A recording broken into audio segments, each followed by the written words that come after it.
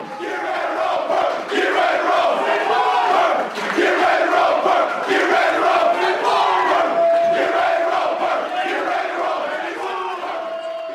get ready to roll indeed. This is the College and Kimball podcast. I am Jeff Burkhart, joined by Justin Nutter, getting set to break down once again another huge game in what has just been an unrelenting stretch for your K-State Wildcats. It seems like each and every week we're facing a team that's right in the thick of it for for the conference championship bid, and no rest for the weary, as they say. So K-State's got to have to pick themselves up off the mat after dropping a tough one to the University of Texas last Saturday in Manhattan, 34-27. The Wildcats now get set to turn their attention to the Baylor Bears, which are coming in riding a little bit of a hot streak here, having won 3 consecutive in conference play. Before we dive too deep into this, a quick request of our listeners to follow us on Twitter at college_Kimball and subscribe to our podcast on whatever your preferred app is.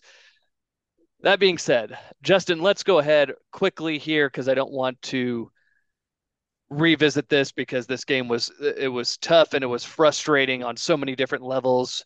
But let's go ahead and here for a couple moments talk about the Texas game. First and foremost, I want your reaction to Adrian Martinez getting the nod as the starter at QB. A lot of the chatter, at least where I was sitting, a lot of people surprised, some people angry and frustrated. I don't know where you fell on that spectrum. Candidly, I didn't really care one way or the other, but how did you come in feeling about Adrian getting the nod? I tend to side with riding the hot hand, and that certainly, would have been Will Howard coming off the shellacking that they had put on Oklahoma State the week before. But that said, I had kind of said even driving into Manhattan, I'm not going to be surprised one way or the other. I just hope that if whoever gets the start comes out and struggles, they have a relatively short leash, right? Because it's not one you can allow to get away from you.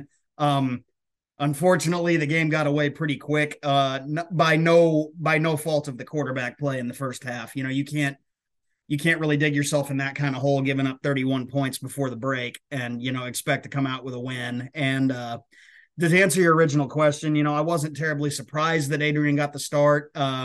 Obviously, a couple of pretty glaring turnovers that ended up really being the difference. But I think for the most part, he played a pretty good game overall. You would expect him to be a little bit rusty, having not taken a snap essentially since that first drive in Fort Worth a few weeks ago. But, for the most part, I think he played all right. But yeah, those turnovers are definitely hard to look past. We'll get into it a little more later, I'm sure. But I don't know that I necessarily put that last fumble entirely on him.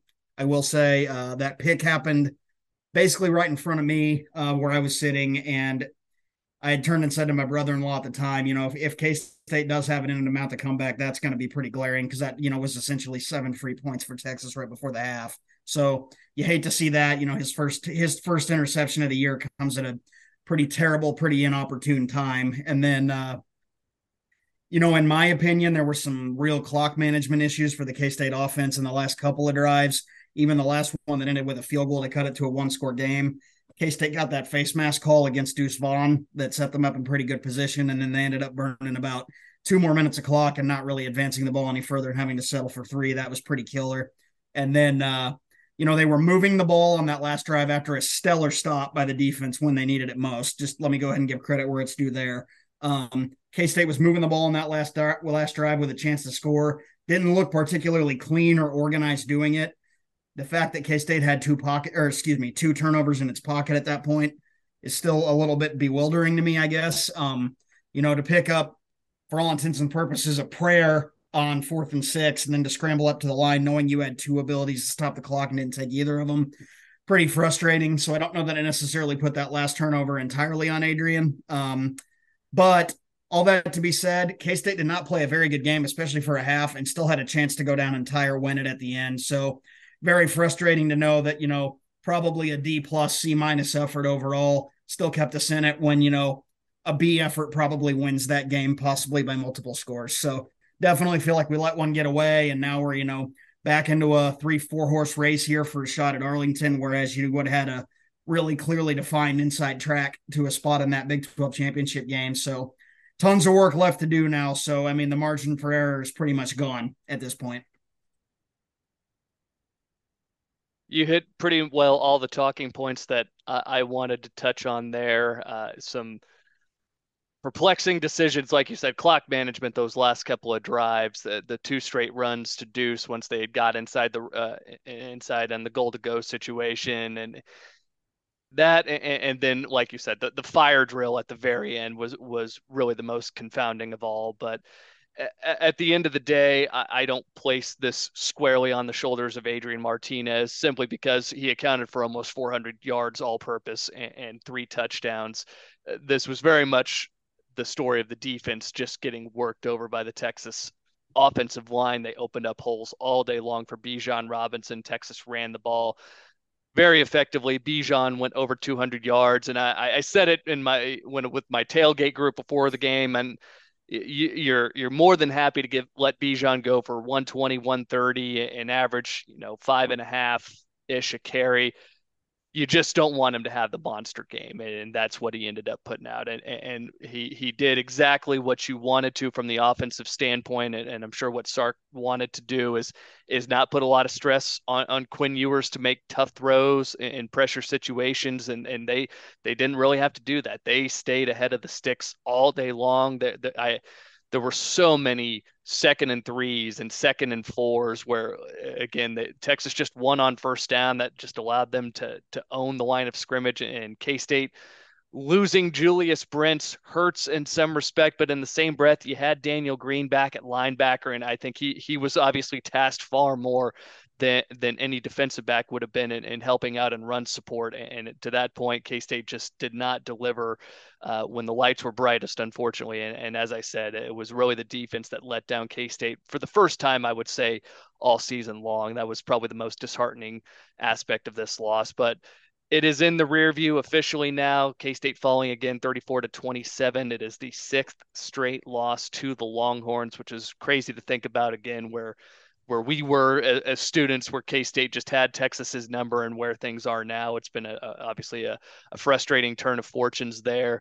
K-State barely hanging in the top 25 this week after enduring that setback. They're 19th in the CFP rankings, and they're going to have to obviously win if they want to stay in the top 25. And again, you mentioned it from the Big 12 title perspective. It's out of your hands now, and that's probably the aspect of that game that sucked the most, is that you had a chance to really just firmly get a stranglehold on the second place spot. You would have effectively eliminated Texas from consideration, and you would have put yourselves also in a position to potentially drop this Baylor game and still be in a decent spot to make it. But at the end of the day, K-State does need some help now, and Texas will be hosting TCU, so that's going to be a pretty big decider in terms of whether or not UT can get themselves back in the race, or if they're going to be eliminated this week. K-State and Baylor both very much still in the race, and honestly, as strange as it may sound, some outside shots with Oklahoma State and Kansas still hanging around here. Depending on how things break out there's a path for a lot of different teams. It's going to be a wild fight to the finish here as far as who's going to get that number 2 spot and be the second team in the Big 12 championship game. So with that being said, let's go ahead and turn our focus to the Baylor Bears. They are coming into this game at 6-3, 4-2 in conference play, winners of 3 straight following a 38-35 victory over the Oklahoma Sooners in Norman. And that was just the program's second all-time victory in Sooner country. Baylor's coached by Dave Aranda, year number 3 for him. He was the Big 12 champion last season, 12-2 overall, were the Bears' first 12-win campaign in program history. Baylor 20-12 overall under Coach Aranda. And as far as the series is concerned, Baylor leads it overall 10-9, winners of the last 4. Not sounding all too dissimilar from what we were talking about last week with Texas. Dave Aranda is 2-0 against Kansas State. Chris Kleiman, once again, confronted with another get over the hump type of game. And he is 0-3 against Baylor. A win at McLean Stadium would be huge for him. Aranda is 12-3 on Baylor's home turf, and K-State hasn't won in Waco since 2016. So we're looking to buck a number of trends here. And Nutter, as we start to dive in now to the tail of the tape, looking at this Baylor squad, honestly, I know where they stand right now at 6-3 is a little bit deceiving in my mind. They lost a game, two games, frankly, that they should not have. The setback to BYU was a game in which I felt like they really did outplay the Cougars, and just to see BYU kind of fall off a cliff, or at least from where they were early part of the season to where they are now, that's one I'm sure Dave Aranda and company would like to have back. And also the total dick trip of a game in Morgantown, one in which they just went up and down the field on West Virginia. But Blake Shapen gets injured in that one, and you have to throw an inexperienced quarterback in there to handle the most critical drive of the game. And Baylor, sadly, very much the same way K-State was when they went down to TCU and came up on the short end. Baylor let that one get away as well when JT Daniels drove the Mountaineers down for a late go-ahead score. And Baylor, while at 6-3, could very easily be 8-1 and really be right up there with TCU in the heart of the discussion for a Big 12 championship. Well, and frankly, even their third loss was against an Oklahoma State team that is now basically in free fall mode, right? I mean, you got to feel like Baylor probably wants another crack at any one of their three losses. So, yeah, I mean, their record is a little bit misleading in the fact that, that's not only have they won their last three, like you said, they won a game in Norman, something they've done literally one other time ever to this point. They pretty well smacked around a Texas Tech team that has given a lot of teams problems this year already. And then, they kind of had to hang on against KU a few weeks ago, but, still that win looks more and more quality pretty much by the week. Hats off to the Jayhawks getting themselves bowl eligible this week. So, this is, definitely not a team you can take lightly. I don't know that they necessarily have a lot of quote unquote home run hitters, when you look at it individually, but it's definitely still a team that scores a lot of points. It's a team that possesses the ball as well as anyone in the conference. So, it's going to be a pretty tall task, and, yet another night game for K-State. It's kind of crazy how many of those we seem to have played in this year, and really, really tough one on the road. I think it kind of further drives home how important last week would have been to get that one. Like you said, that almost quote unquote affords you a loss moving forward. But yeah, it's a pretty tough spot for what is now absolutely a must-win game. And looking at some of the numbers here for Baylor, just some of the basics. Second highest scoring offense in the Big 12, 38.3 points per game, 451 yards per contest, 6.1 yards per play.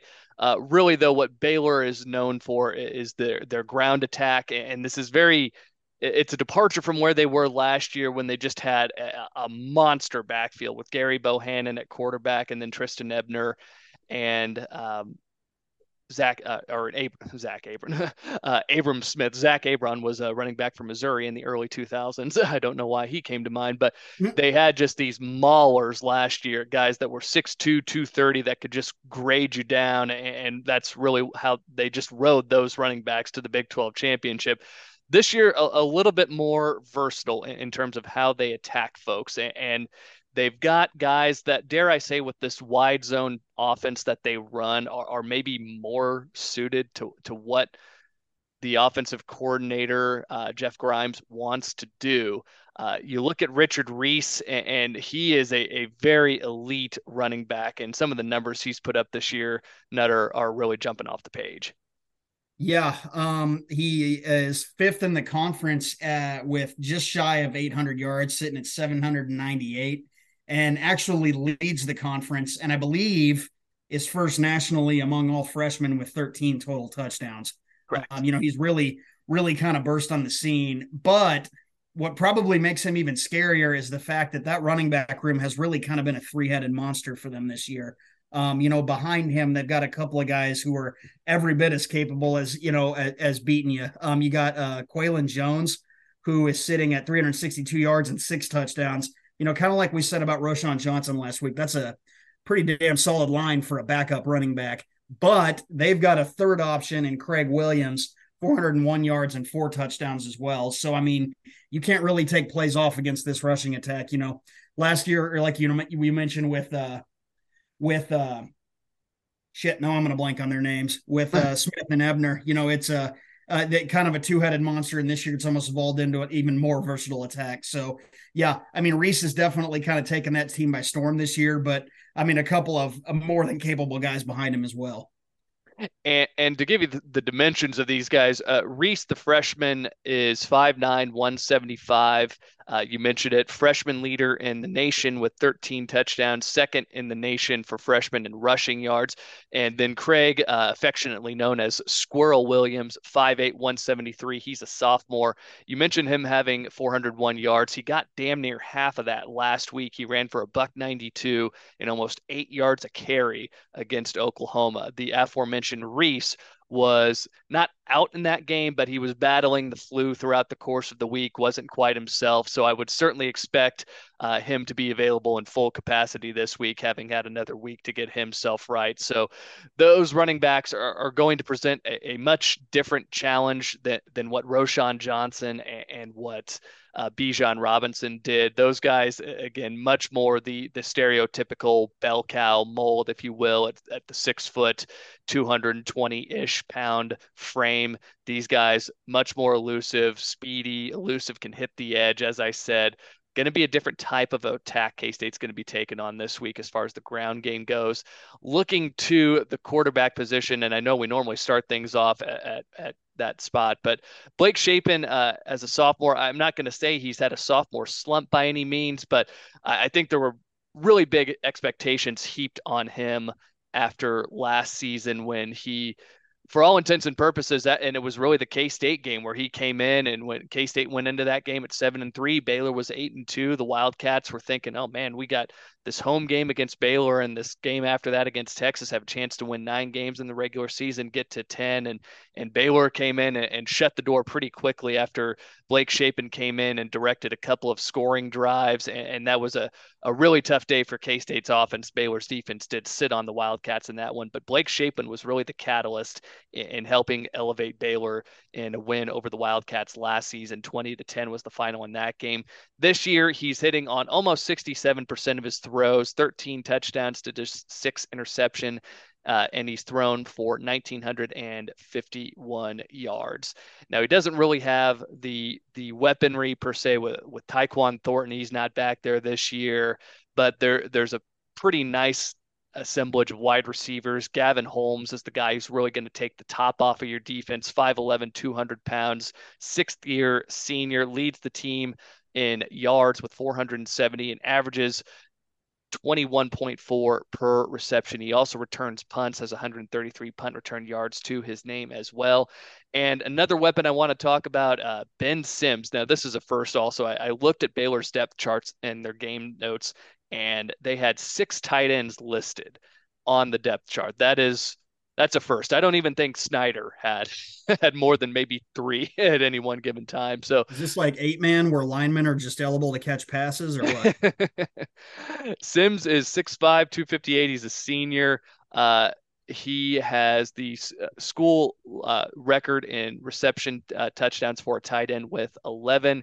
And this year he currently leads Baylor in receptions with 27. Not a big vertical threat, as you might imagine, for a guy who's 6'5" and almost 260, only averaging 8.3 per catch, but still a very reliable target, and one in which K-State's not really faced too many what I would classify as uber dynamic tight ends this year. And if you think back to the TCU game, the name of the guy, he was a Texas transfer. It's totally escaping me right now, but I know he gashed K-State for 5 or 6 catches for around 80 yards in that game against the Horned Frogs. So covering up the tight end has been a bit of an issue, and this one's probably going to be the best one K-State sees all season as far as the defense goes. Now, to dive a little bit deeper into some of the advanced numbers for Baylor, 2.97 points per drive. That's 18th nationally. K-State's defense on the flip side, still, even after last week, very respectable. They're 27th nationally, only allowing 1.8 points per drive. Baylor rushing percentage. So they're pretty imbalanced, and this is very rare in college football. Almost 56% of their plays are runs, so that's 27th nationally. On the flip side, K-State's opponents only run the ball about 48% of the time against the Wildcats. That's 82nd nationally, so they're going to very much get tasked in a different way this week with this Baylor rushing attack. And not surprisingly, Baylor's success rate 22nd nationally at 48.1%. They stay ahead of the sticks. So again, not a huge surprise. They're almost 50%, 49.7 as far as rushing success rate. That's 21st nationally, better mark than the University of Texas. That makes me a little bit nervous this week. K-State's rush defense, as far as success rate goes, 41.1%. That's top third, let's say, at 44th nationally. And then passing success, Baylor still puts themselves in a lot of good spots for Shapen. So they're 47.3% as far as pass success rate goes. That's 25th nationally. K-State 44th nationally in passing success rate allowed at 38.9%. So those are the advanced numbers on this Baylor offense, and a couple other baseline stats I did want to throw out here before we move into the keys for the Cats. This is a very aggressive team as far as the offense goes. They have 42 red zone attempts this year. They really do force the issue and try to sustain and keep drives moving. They have 30 fourth down attempts this season, and they've converted 21 of those. That's second nationally, only behind Texas Tech, which just will go for it anywhere on the field. So Baylor is a very efficient team when it comes to fourth down, and they also convert on third down. As I said, second in the Big 12 in that in that mark there at 46%. So this is really going to be a tale of which line. It's really going to be line of scrimmage this week, Nutter. I hate to be reductive and simplistic, but I really just think this comes down to whether or not K-State is going to be up to the task of slowing down this Baylor run game. No, I mean that's pretty much what it boils down to for all the reasons you just mentioned. They very aggressive, not afraid to go for it, pretty run heavy attack.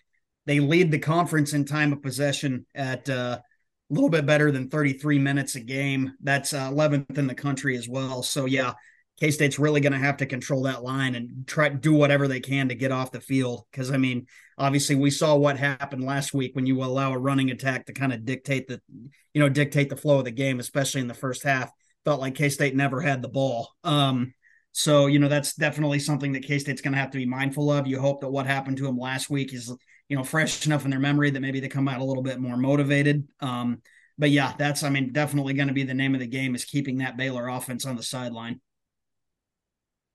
And that takes us to the keys for the Cats on this side. And first and foremost, eye discipline and rallying to the ball. And Coach Kleiman talked about it in his midweek presser.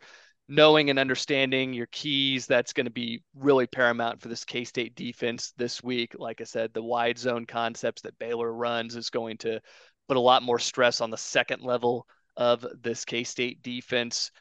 So it'll definitely be a different, like I said, different style of attack than what Texas ran against you. Baylor's got a very experienced offensive line as well. I looked at the numbers. I think they had 171 games played by this offensive line coming into the season. And you look at career starts, Connor Galvin, who's going to be an NFL draft pick, as 46, Grant Miller, 37, Jacob Gall, 36.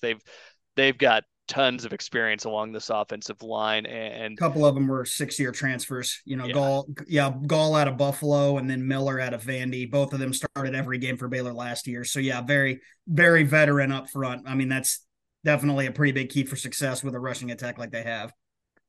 And then the other thing I'll mention in Baylor's losses, there's a pretty common thread that you can tug on there. They've all held them well below their rushing average, all well under 200 yards and fewer than 5 yards per carry. That's a tall order, but that's really what this K-State defense is going to be tasked with. And you have to hope that Klanderman and company have this group ready to rally and come back from what was a very lackluster performance.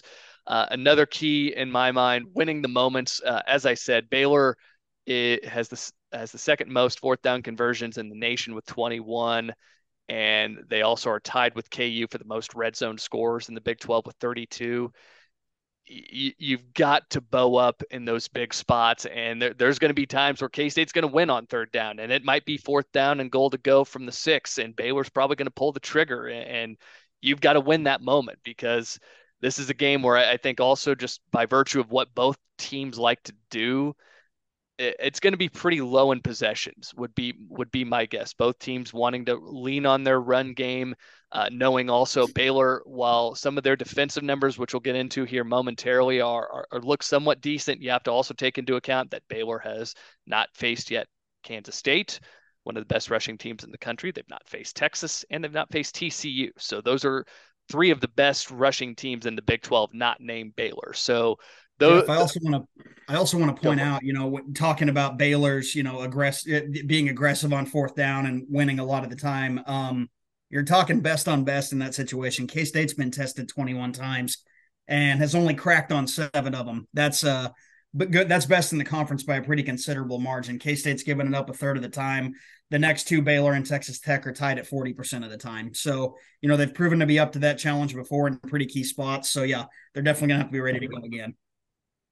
Winning on third and fourth down going to be huge. And then the last thing that I'll mention, and this has been weighing on everybody's mind, and I know this is a very simple key, but you've got to find a way to create extra opportunities in this game because a turnover in a game like this, one or two, one way or the other, is going to swing this so drastically. And Dave Aranda, while he has very much changed his overarching philosophy as a coach from where he was in the pandemic year to where he is now, this is still a guy who's a defensive minded coach, and I think he wants to rely on that side of the ball.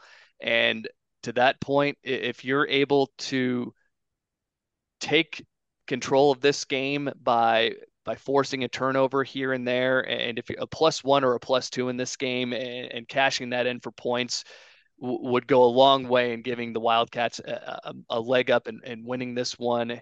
And again, I know that's such an easy key to point out, but K-State still, at this point, all of the turnovers that have been forced in conference play have come on Bill Snyder Family Stadium's turf. They have not yet forced one away from home, but they are still +9 in the turnover margin department this season. So if you can get Baylor in a spot where they have to throw into the teeth of this secondary, which will be at full strength, to throw into the second level with Daniel Green now getting another week to get himself right. Again, yeah, there are going to be some opportunities here, but it all really goes back to that first key of winning on first down, rallying to the ball, eye discipline, everything in between. So that's what I'm looking for as far as the Kansas State defense goes, trying to limit this Baylor rushing attack.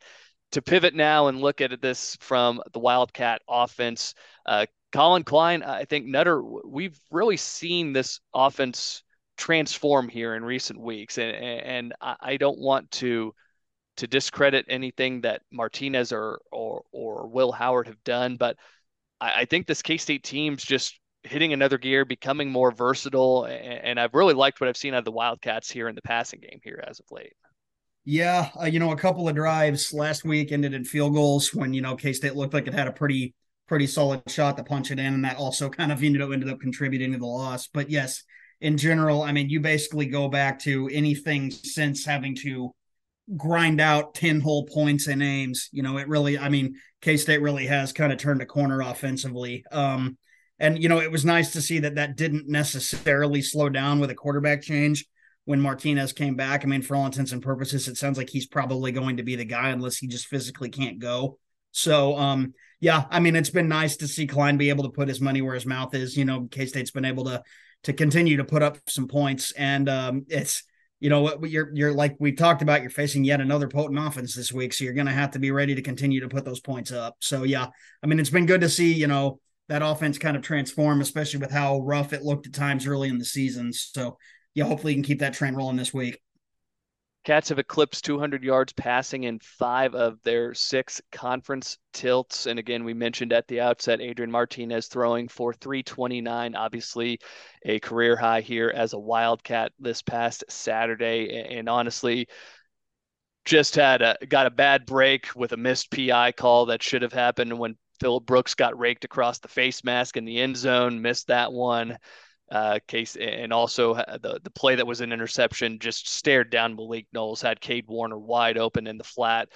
Texas defensive back or Texas linebacker dropped back into coverage because K-State had burned them with that play earlier in the game. So that could have, while it was 329 yards, is certainly nothing to scoff at. That could have been a game in which Martinez threw for 375 or in a couple and maybe another touchdown, but sadly did not end up materializing that way. And Nutter, though, looking at some of the baseline stats here for this K-State offense, we see it at 30.6 points per game. That's ninth in the Big 12. But again, K-State's manufactured points and yards against everybody. And frankly, this is one of the better offenses, at least in my mind, under the Chris Klieman tenure.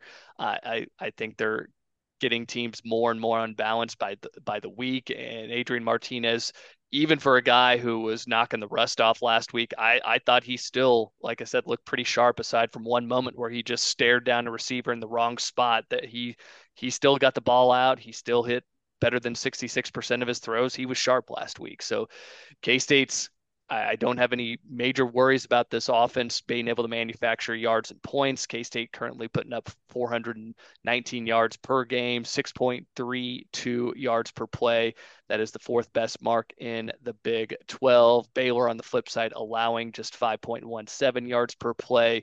That is third in the Big 12. But as we mentioned, Baylor has yet to face some of the more potent attacks here. And Oklahoma pretty well tuned them up last week for 500 yards, and Dillon Gabriel and company really had their way with Baylor's defense. And honestly, it was just Baylor forcing 3 interceptions, which was really the deciding factor in that game. So ball security, not surprisingly, going to be a focus this week.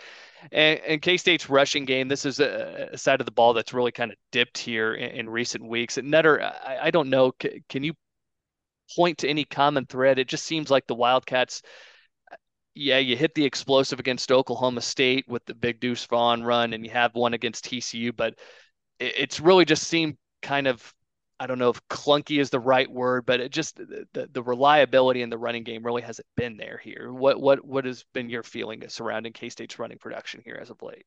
Yeah, I'm not, it's kind of hard to know what to make of it. You're kind of taking what defenses are giving you. We knew Texas was better against the run than they were against the pass. Like, we knew that's how it was going to be. And if that's what it's going to take to win, so be it. Obviously, you've got a pretty versatile running back who probably had his best game out of the backfield that he's had all season. Deuce Holland, 7 catches for 86 yards. So the benefit there is, if they're not getting it going in the traditional running game, they're at least able to utilize those weapons elsewhere. We've talked about it before. DJ Giddens has been a perfectly serviceable backup back there. You hope that, maybe K-State can get a little bit more going against the Baylor rushing attack, or excuse me, against the Baylor rush defense. That said, they're pretty solid at third in the conference, giving up about 127 yards per game on the ground. So, I think some of it's probably product of the opponent, but, we've seen K-State be able to come in and not get their running game going and still be able to scratch out a win. I think about, again, that 10-9 kind of slugfest in Ames earlier this season. So, yeah, I mean, it's concerning that, Deuce has typically kind of been a numbers machine and hasn't necessarily been able to get it going. But I'm not terribly concerned in the fact that not only is the passing game getting going, Martinez or Howard, whoever's been back there, has been able to spread it around a little bit. Like I said, Deuce had one of his better games out of the backfield. Malik Knowles had maybe his best catch of his career, I think, on that, when he made the catch in the middle of the field, ended up making about 3 or 4 guys miss for about, maybe 30 more yards after the catch. Cade Warner has kind of exploded in the last 3 or 4 weeks. Suddenly that guy's a touchdown machine. So, yeah, maybe it's a little bit concerning that, they've kind of gotten away from what was their bread and butter earlier this season, but that might just have to do with the evolution of the offense as well. As Klein has gotten more comfortable, calling those pass plays, and as our quarterbacks have gotten more comfortable executing them, if you're getting away from that, so be it. It's not like you can't use Deuce in other ways. And quarterbacks, I looked, Dillon Gabriel ran for almost 8 yards a carry, had a 70 on the ground against the Baylor defense. Spencer Sanders ran for 75, averaged over 5 a carry. So quarterbacks have been able to get outside, and guys that are fleet of foot like Adrian Martinez. It'll be interesting to see if that's part of the game plan this week for Collin Klein. This is a Baylor defense that runs very well laterally, has very solid linebackers, and just has monsters at defensive end. So that'll be a very tall order for this K-State offensive line in terms of how they handle and move guys around at the line of scrimmage.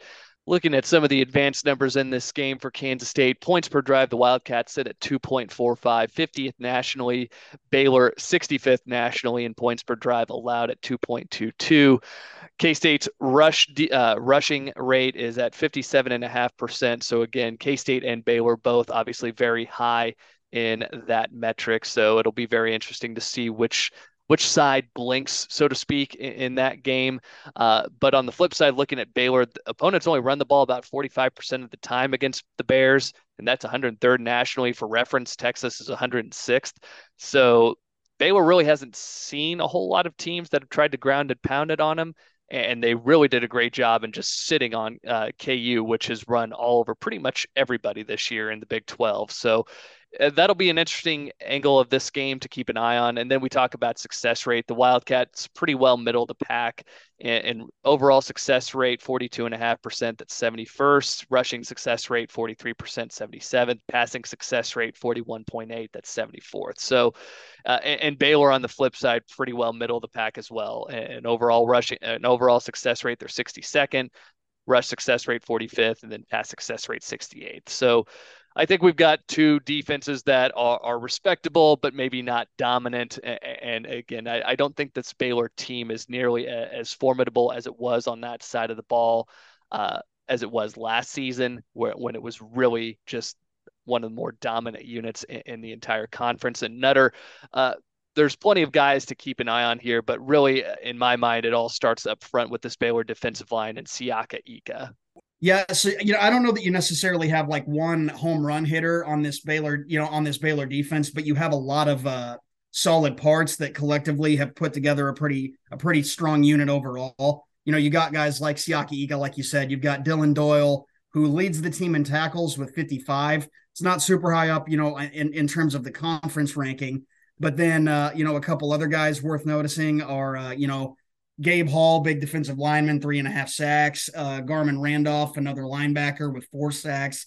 That's good for 6th in the conference. So, you kind of got players everywhere, but not necessarily one guy you can really key on. And I think in general, that probably makes you a little bit more dangerous overall. So, I know K-State didn't necessarily have the best day from the offensive line, especially in some pretty key situations last week. So they're really going to have to be on their A game this week. Siaka Ika is a monster at 6'4" and 358 pounds, is certainly the prototypical nose tackle, if you will. Dylan Doyle, another one, 5th-year senior to keep an eye on. And Garmin Randolph is a guy who's very interesting to me. He plays the jack position, number 55. He's 6'7", almost 250 pounds. Really just a freak athlete, and a guy. He certainly pops when you see him on film. Just looking at a guy with his size and length, you don't typically see that at the defensive end position. So he's definitely a guy to keep an eye on. He's the team leader in sacks with 4, and also has 4 quarterback hurries to his name as well. That's team lead there also. And then also another guy, when you look back at last year's defense, Jalen Petrie, an NFL draft selection, who played that star position. He's been replaced by Al Walcott, and he's pretty much picked up right where Petrie left off. Walcott is a 6'2", 220-pound senior, tied on the team, tied for the team lead in tackles again with 55, and he's the team leader in tackles for loss with 7, and leads the team with 4 passes broken up. So they still get a tremendous amount of production from that star position. And this unit that's coached by Dave Aranda is still very buttoned up in the grand scheme of things. At least as it stands right now, they allow 355 yards per game. That's 2nd in the Big 12. Yards per play at 5.2. That's 3rd in the Big 12. And like we said, rushing is right now looking fairly formidable, but I certainly expect that number to take a hit. I'm hoping the Wildcats have a pretty big hand in that here over the next couple of weeks as Baylor gets set to play K-State, Texas, and TCU to close out their season. So players to watch have been covered. We've looked at the advanced numbers here. So what are the keys for the Cats here? Well, as far as I look at this, you're going to need a dynamic performance from Adrian Martinez. He needs to build off of that effort that we saw against Texas last week. And I talked about it too, that Baylor has let some more uh, athletic quarterbacks get outside and make plays in the running game. And again, I don't know if that's something just based off of what we saw from Adrian last week, if that's going to be a huge component to this game plan. We certainly know based off of what Adrian did against Texas Tech earlier in the season, what he did in Norman against the Oklahoma defense as well. We know he can obviously tuck it and run, and he's very good with the ball in his hands on design quarterback counters and powers and whatnot. But I'm very interested to see how Colin Klein elects to play him. Also knowing that in the background you have Will Howard who is available, and I I didn't really feel like running the QB was a big focus last week. Only 14 carries for Martinez in that game against Texas, but I'm very interested to see in how Colin elects to play. But you're going to need a dynamic performance out of him. Nutter, you also talked about Malik Knowles a few moments ago having that great catch and run. Working across, covering pretty much half of the field on that play. Malik has really hit another gear and has turned into the player we all wanted him to be. He's got 390 yards receiving over the last 4 games for this K-State offense. And I think that's all what we wanted and hoped we would get out of him. We all know as well that he's been robbed of a couple of touchdowns just by virtue of his knee being down at the foot line and then getting pushed into the end zone, but officials not being able to confirm whether or not the ball broke the plane. I mean, he should have a couple more touchdowns to his name, but Malik has really been sensational. Now, I say that noting here as well the caveat in all this. Malik was out on that final drive of the game for the K-State offense, as was Cade Warner. All indications are based off of what Kleiman said during the presser this week. Neither guy had practiced on Monday or on Tuesday. That we're hoping to get him back on Wednesday, and he does expect both to be available. But Nutter, to the point about how you use Adrian Martinez, I think that's a pretty big question mark this week. And how comfortable do you feel saying that we'll get one or both of Malik and or Cade back for the Saturday? Yeah, I only read the Kleiman's remarks. I didn't actually hear him. So, a lot of times inflection or even tone can kind of give you a little bit more of a hint as to how real a concern may be or may not be. But everything I've seen really doesn't lead me to believe there's going to be a ton of concern. It sounds like both of those guys are going to be back, which is good because their absence was very noticeable on that last drive. Like I said, K-State was moving the ball, but not exactly cleanly. A lot of things looked very much ad-libbed and improvised. So, yeah, no, I don't have a ton of concern that, one or both of those guys are going to be back. I will also say it was nice to see RJ Garcia making some plays in the passing game, and also the old reliable Ben Sinnott and Phillip Brooks were also in there having making their contributions as well. But uh, this offense is certainly much more of a threat when it has Malik and Cade, and those two are putting up really more than respectable numbers. And honestly, this wide receiver core, the most chastised group, and really the entire offensive as far as all the offensive position groups go, they've really stepped up here in recent weeks. We talked about too the offense throwing for better than 200 yards in 5 out of their 6 conference games, and they're a big reason why. And you're certainly going to need and hope that both are able to go. And even if Malik's on a pitch count or Cade there, you're going to need those guys to be available because if this offense is having to rely on RJ Garcia and Phillip Brooks as really kind of your primary targets, that's going to spell trouble for Kansas State. So again, we need Adrian to be dynamic. We need him to spread it around, as we said, use his legs when appropriate. The next item that I look to for the Cats as far as the offensive keys go, sustain and finish drives. K-State has only scored 5 touchdowns in its last 12 red zone visits, and that's spanning Iowa State, TCU, Oklahoma State, and Texas. You got to cash in against Baylor because we talked about how aggressive they are when they have the ball. They're looking to finish drives off and get into the end zone. They're not kicking many field goals. In fact, Baylor's only attempted 7 this whole season. That's easily the lowest mark of any Big 12 conference team. So this is going to be a game where you need to get into the end zone. So you don't want to be settling for a whole lot of threes once you get inside the 20.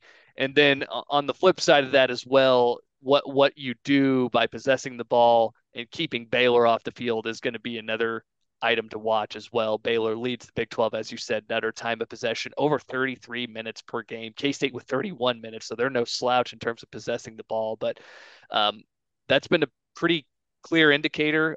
Almost all of Aranda's 12 losses, they've lost the time of possession battle. And that does in fact include the game against West Virginia, a team that's not known for running, and as well as Oklahoma State, a team that has no running game this year. So if K-State is able to possess, sustain, and finish, good sign for your Kansas State Wildcats. And then, as I said, you got to have the clean sheet this week. Dave Aranda, again, a defensive-minded guy. His teams have forced 61 takeaways in his now 2+ seasons as the head man in Waco. They're plus 24 in turnover margin. You can't afford to give this Baylor offense extra opportunities. And as we said, one turnover here or there could be game defining in this type of a contest where we expect the number of possessions to be low, probably in the neighborhood of 9, I would guess, for either side. I would be shocked if we're talking about a 10-12 type possession battle, but you have to take advantage of the opportunities that you have on offense, and you certainly can't be giving Baylor extra chances with the ball. So those are my keys there, looking at the K-State offense. And just here to hit on specials for just a quick moment. Ty Zentner has been 4 for 4. He's made all of his field goal tries, but haven't really tested the range yet. Zentner's been fine as far as punting goes. He remains one of the tops in the Big 12 in terms of net yards and average yards per punt and the number of punts down to inside the 20. Looking at it from the Baylor side of the equation, John Mayers is 6 of 6 on the season, and he has a long of 49, so he's got good distance. And then Isaac Powers averages 42.4 yards on his 25 punts. Baylor, I will say one little thing I did notice, they allow almost 25 yards per kick return, and they have given up one house call this year. We haven't really seen K-State get loose on special teams here as of late, so if the Wildcats can potentially steal one here in the kick return or punt return game, that would be big. Last week was really bad on that front too. So yeah, Malik yeah. had a very forgettable game on that front, taking a number of kicks out and not even getting the ball to the 20. That was tough. And I know you have to play with confidence when you're back there, and you have because you think you can break one at any time. That's kind of the MO. But sadly, it just didn't really amount to much of anything, and frankly, it cost K-State yards more often than not when he did elect to return it. So it'll be interesting to see how they play it too, knowing his potentially, I won't say injury status, but knowing how he's doing physically. If they're just going to tell him, hey man, let's just fair catch all these, well, it'll be interesting to see how they elect to handle the special teams here this coming Saturday. So, hey Jeff, before we go get ahead, too Nutter. far removed from the kicking talk, I do want to ask, the fact that Zentner has been quietly very reliable so far, but has not really been tested, like you said, the longest, I believe. I mean, almost everything's been inside of 30. The fact that he's pretty well split the uprights, every time he's been out there, whether it be a PAT or whether it be a field goal, do you maybe test his range a little more if the situation arises this week? Like if a drive stalls, at the 2025 where you're looking at something like a, 35, 40-yard field goal, are you comfortable trotting him out there? I think game flow is very much going to dictate that. If the Wildcats are in a position where they're behind, if it's 10-0 or 14-3 or something along those lines, and just knowing how efficient Baylor is at running the ball, I think Kleiman says we're going to pull the trigger because we need points. But in the same breath, if you stall out and Zentner, we all know, has just a cannon, and the way that he struck the ball and I don't know, just being in the stadium last week, it didn't really ever feel like you were holding your breath when he went out there to kick. And he hit, like I said, he hits the ball with confidence. He hits it well. I don't have any issue trotting him out there to try something anywhere, honestly, even into the 50s, just knowing that he's got the leg strength to get it to the uprights. Now, the accuracy element of it, I don't know. But yeah, I feel comfortable with where he is right now, and I don't really go into games now fretting and worrying about the kicking game being a liability. Sure. So those are the keys here as far as this game goes for Kansas State. This is another huge one, and another. I think before we dive too deep, or before we get set to wrap this one up, rather with our predictions. I just where do you feel this team is right now, knowing that you don't control your destiny and that a Big 12 championship not off the table, but knowing that you're going to need help to get there. I mean, is that probably the biggest ask of Kleiman and the staff this week is to make sure the guys channel it and just focus on what they can control?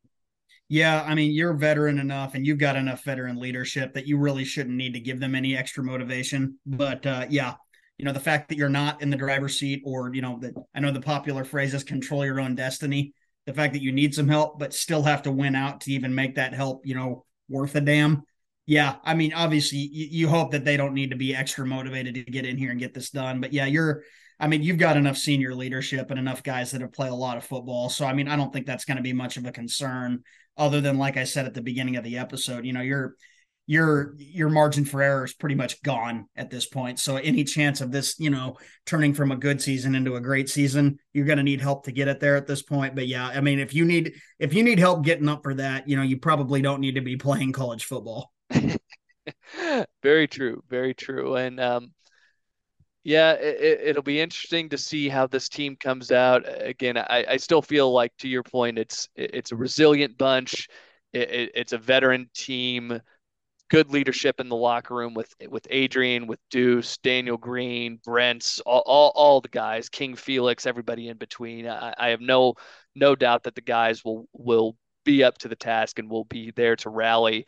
And again, the carrot is still out there for this to potentially be, even if you're just got the blinders on and you're just saying, let's just take this, not to use the coach speak phrase, but just take this one game at a time, win out the rest of the year. And frankly, I would imagine that K-State, if they do win this week, would likely be favored at West Virginia, unless something goes weird sideways when West Virginia takes on Oklahoma this week. And I would imagine K-State would be a favorite at home. So the Wildcats still very much a chance to make this a very meaningful season, to get to the 9-win mark in the regular season and to potentially get to 10, even if you don't make the Big 12 championship game. You're still doing something special, and you would still have a chance to play in a very nice bowl game, depending on how things shake out. You could maybe be in the conversation for a New Year's Six. More likely, you're probably looking at the Alamo Bowl, but it'll be interesting to see how it unfolds. And like I said, if you're a gloom and doomer, and trust me, I'm far from the poster child. On Sunday, I was just despondent. I was so furious that this one got away from us. But as the week went on and as I started looking at this game, I feel like there's a chance for Kansas State, and I hope they take advantage of the opportunity here. So with that being said, let's go ahead and move into our predictions for this one. We'll start off with the picks to pop. We make a selection as far as offensive and defensive player that really needs to show out for this game if the Wildcats have a chance to win. So, Nutter, go ahead and lead us off. Who's your offensive player to pop?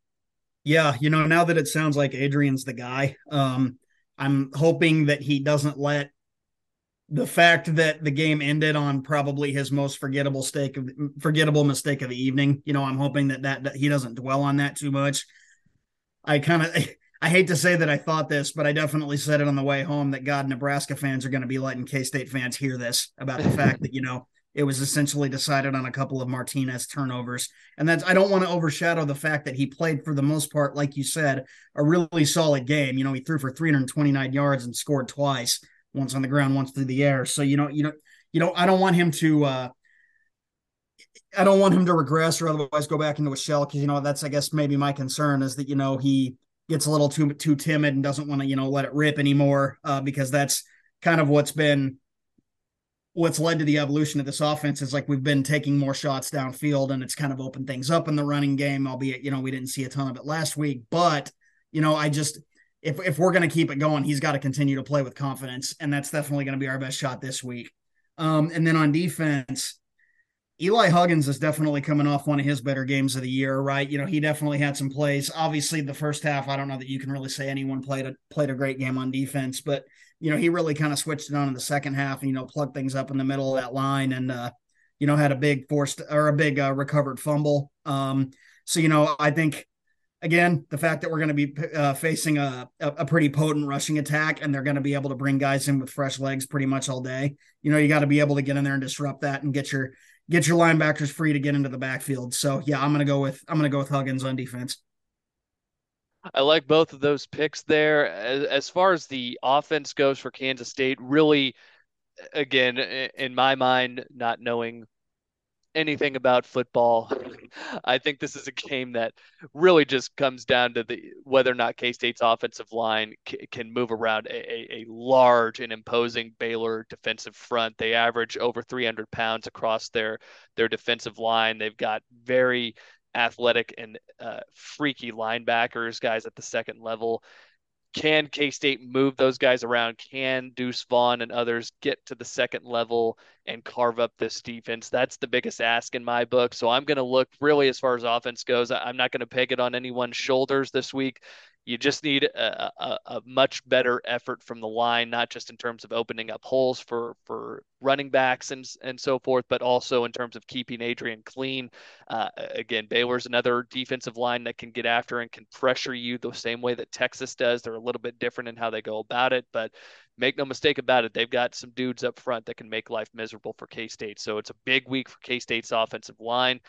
As far as the defense goes for the Wildcats, Austin Moore was particularly quiet last Saturday, which is not something that we've really said much this season about him. He is known as the machine for a reason. We need him to be active, and frankly, this is a game where Baylor again is an offense that moves sideline to sideline with these running backs. You're going to need to cover a lot of ground in a hurry. You're going to need to seal up holes, and like we said, so critical this week to win on those early downs. Plays where Baylor is getting outside and normally picking up 7, 8, 9 yards, you got to make those 3 and 4 yards, and you got to put them in a spot where they're actually having to worry about converting on third down. And if you let Baylor dictate on that front, you're going to be in for a long evening in Waco. So I looked to Austin Moore, and again, I was very pleased with what I saw out of Daniel Green coming back from his injury, Khalid Duke as well. I know these guys in particular, they probably took that game personally as much as the defensive line as well did as well. That game against Texas, let's hope it's an aberration for Kansas State. We know that this unit is still very solid. I know a lot of people are trying to discredit what they've done to date, but at the end of the day, I still feel like this is still a very respectable Big 12 defense, and I think that they can rally. The question is, will they rally? Will they limit this Baylor rushing attack? That's going to be the big question and what defines this game. So that being said, we're going to go ahead and wind this one down with our final prediction here. Looking at the score. So, Nutter, go ahead and take us home. Yeah, as of right this moment, Baylor is a 2.5 point favorite. I think that feels about right to me. The fact that K State struggled as much as it did against the run last week really has me worried because they're going to see an equally dangerous attack this week. The fact that K State has struggled to, force turnovers on the road, I think you're going to need a couple of those to win a game like this against a team that, like we've talked about several times, possesses the ball for, big chunks at a time. I think K-State's going to do enough to keep it close, but Baylor's a little bit too hot right now, so I'm going to go 28-24 Baylor. Sadly, I am going to go with the Bears as well this week. I just, again, was very discouraged by what I saw from this rushing defense last week. Again, my hope in all this is that it was nothing more than a very impressive and up and coming offensive line having a good day, and also a future NFL draft pick and potentially a first round draft pick and Bijan Robinson just having a field day. And you're not going to see running backs like that this coming Saturday. These are going to be very different styles in terms of how they're built and the way that Baylor runs the ball. But again, I'm almost even more worried just with how Baylor executes on offense, how efficient they are in the run game. So I do believe K-State will punch back this week, and I do believe that the Wildcats will keep it close. 2.5 points, though, I would lay those if I was putting money on this game. I got Baylor winning this one, 35-31. I'm expecting a couple more points in this one than what Vegas is, but I'm having a hard time envisioning a Kansas State victory after this past Saturday. Again, I certainly hope at the end of the day that I'm wrong. I always say that whenever I project the team to lose, but I really do hope that's the case this week. And I hope what we talked about, the carrot of potentially getting to a 9-win regular season, and who knows if you get the help in the right spots, getting into the Big 12 championship game is not off the table for this team. So they know the stakes are high, and they know they have to go out and deliver on the road. The Wildcats have played night games in all their Big 12 conference road tilts, so they're not going to be any strangers to the stage. And Baylor's having to sell or to give away tickets to this one because the fans aren't apparently super jacked for the Wildcats coming to town. So we'll see what happens. It'll be an interesting game to take in. Baylor's going to be rocking all black uniforms. I feel like every team that K-State plays this year is just throwing out some sort of alternate look, doing something to try and motivate and inspire the guys. I don't know why that's happening or why K-State's been the opponent of choice as far as that goes. But this is a big game once again for the Wildcats. It's yet another hurdle for Chris Kleiman and company to see if they can clear this and if he can finally get over the hump and beat Baylor. It's a big contest. 6:00 kick, going to be on Fox Sports 1 for those of you not making the trek to Waco. Big game coming up this Saturday, and let's hope that we're all talking about a Wildcat victory at about 9:15 Saturday night. So that is going to do it for this installment of College and Kimball. Thank you very much for sticking with us and listening on whatever your preferred app is. Subscribe to our podcast. As we said, you can find us on all the major platforms. Follow us on Twitter at college_Kimball. With all that being said, I'm going to go ahead and close this one out the way that I always do. Cats, man, if you know, you know. Let's go get it done.